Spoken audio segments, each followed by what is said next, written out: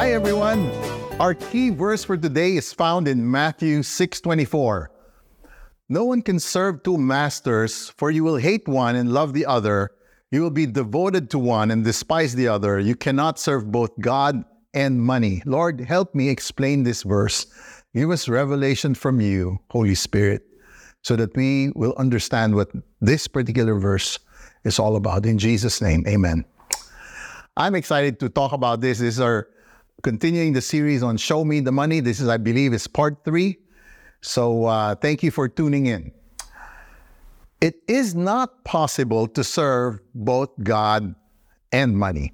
I'm going to repeat that. It's not possible to serve both God and money. It's either you serve God or you serve money. You see, your heart cannot occupy God and money at the same time. It's either you're doing things for God or you're doing things for money. Again, I'm not saying that we don't need money. I'm just saying that who are we really serving? He even explained the disparity that in order for you to love the other, you will hate the other. Well, love and hate are very powerful words. I mean, hate itself is so powerful. He's trying to say to us that in order for you to love God, you will have to hate money. Or if you love money, you're going to hate God.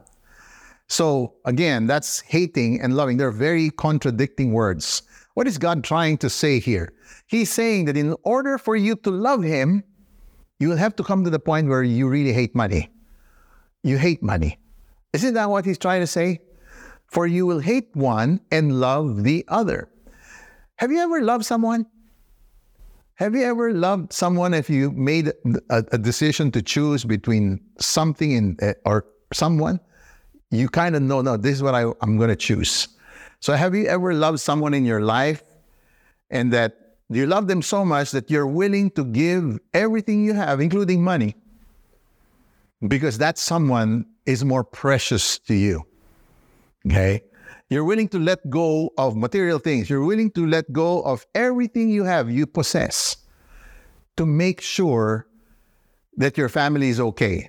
Why? Because your family is more important. Is it the same with God to you? That Lord, I'd rather not have anything if I'm going to lose you anyway.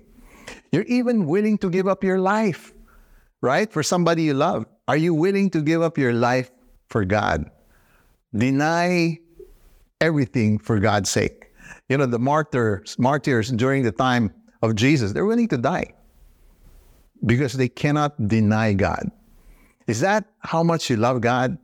That you're willing to give everything up for God?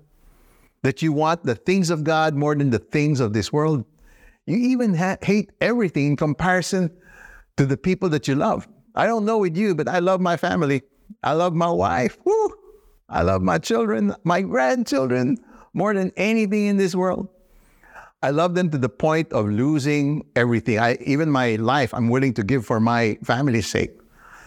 Again, love God, hate the things of the world.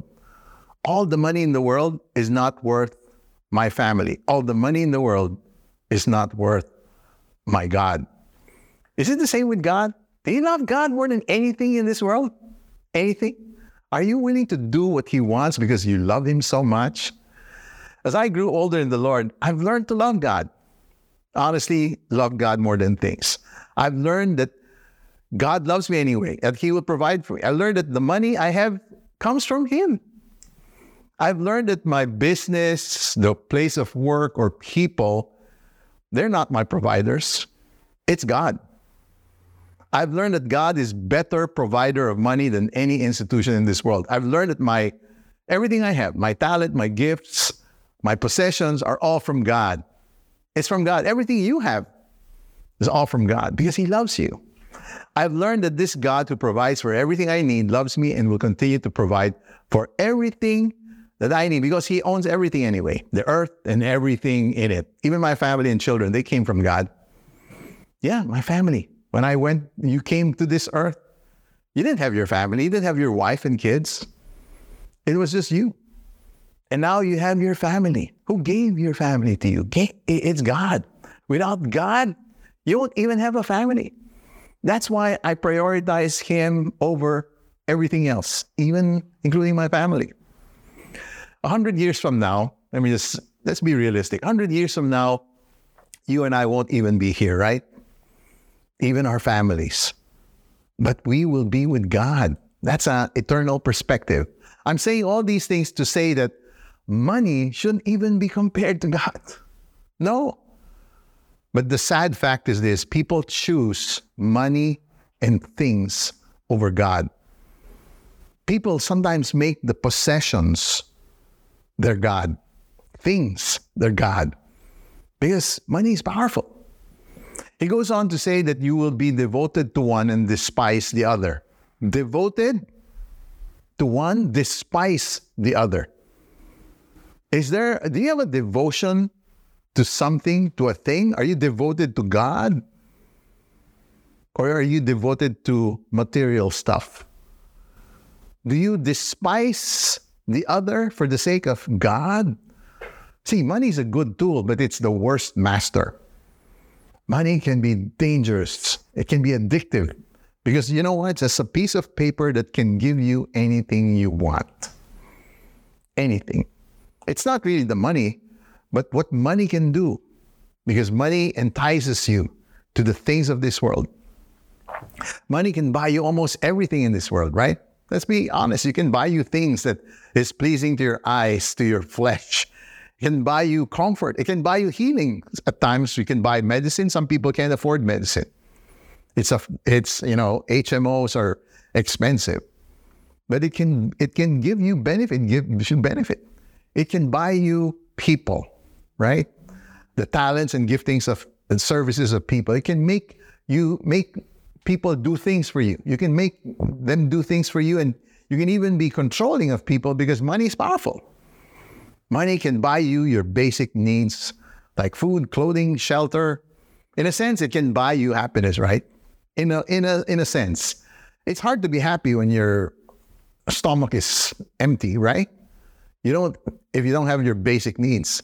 So it's powerful. It's so powerful that people are sometimes tempted to sin just to have it. It's also so needed that you can't survive without it. You need money to buy things, go to school. So we can conclude that money is important and that money is very much needed. But why did God say you can't serve both God and money? Why did God say that? Because He realizes that when you begin to serve money, at the end, you're not going to be happy. At the end, you will really not have fulfillment and joy.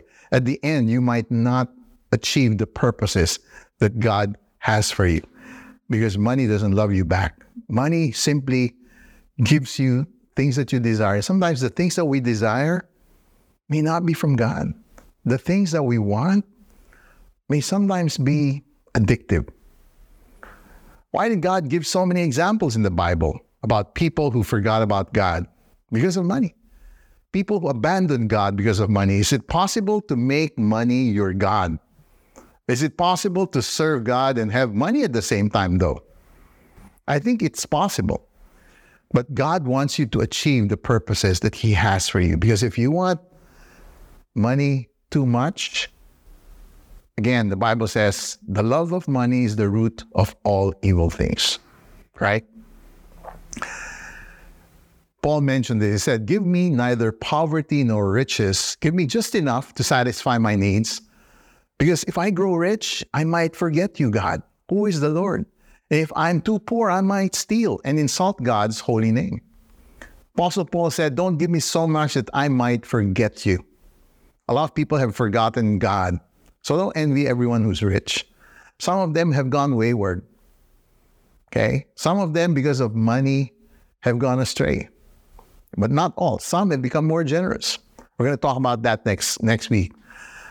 And he also said, don't give me so little that I might steal. Paul knew that money is needed, but Paul also knew that having too much of it might make him forget God. Another parable is the rich young ruler. This is how it goes. He made money his God. It's an example of someone who thought they were serving God, but in reality was serving money, was making money their God. He was deceived.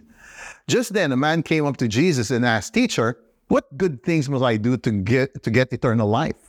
Why do you ask me about what is good?" Jesus replied, there's no one good. You want to enter life? Keep the commandments. Which ones? He inquired. Jesus said, "You shall not murder, don't commit adultery, don't steal, don't give false testimony, honor your father and mother, and love your neighbors as yourself." And the rich young man said, "Jesus, I've done all of that," the young man said. "What then do I still lack?" Then Jesus said, "If you really want to be perfect, go sell everything you have, your possessions, and give to the poor, and you will have treasures in heaven. Then come follow me." And when this young man heard this, he walked away sad because he had great wealth. Wow. Would you rather have treasures in heaven or treasures here on earth? And so this young man couldn't give up what God was asking. God knew that his heart wasn't really for God. He was doing all the other things, but he was serving a different God. Can money take the place of God in our lives? What's the sign that we have made money our God? My first point, you have made money your God when you have become self-reliant and not God-reliant. Self-reliance is thinking that the reason I have all the things I have is because of me. My energy, my hard work. Yeah, I know you worked hard. Okay? But please get credit to God. That's the difference. It's a heart issue. Self-reliance means I don't need God. I can do it on my own. Everything I have, it was about me, myself, my effort, my talent, my giftings. Self-reliance. But God-reliance means, God, thank you for everything. I don't deserve this, but you gave it to me anyway. I don't deserve anything I have. In fact, the truth is, God, if you really give me what I deserve, we deserve to go to hell. Why? Because we sin. That's what we deserve. I thank God that life is not fair. Life is really not fair. Because if it was fair and just, man, we should all be going to hell. God is just, but He's also merciful. He didn't give us what we deserve. So don't be self-reliant, be God-reliant. Of course, that's the most important thing. Do you know that you can survive planet Earth, live on Earth on your own without God? Some people even thrive. If they're looking for money and riches and fame, a lot of people have that.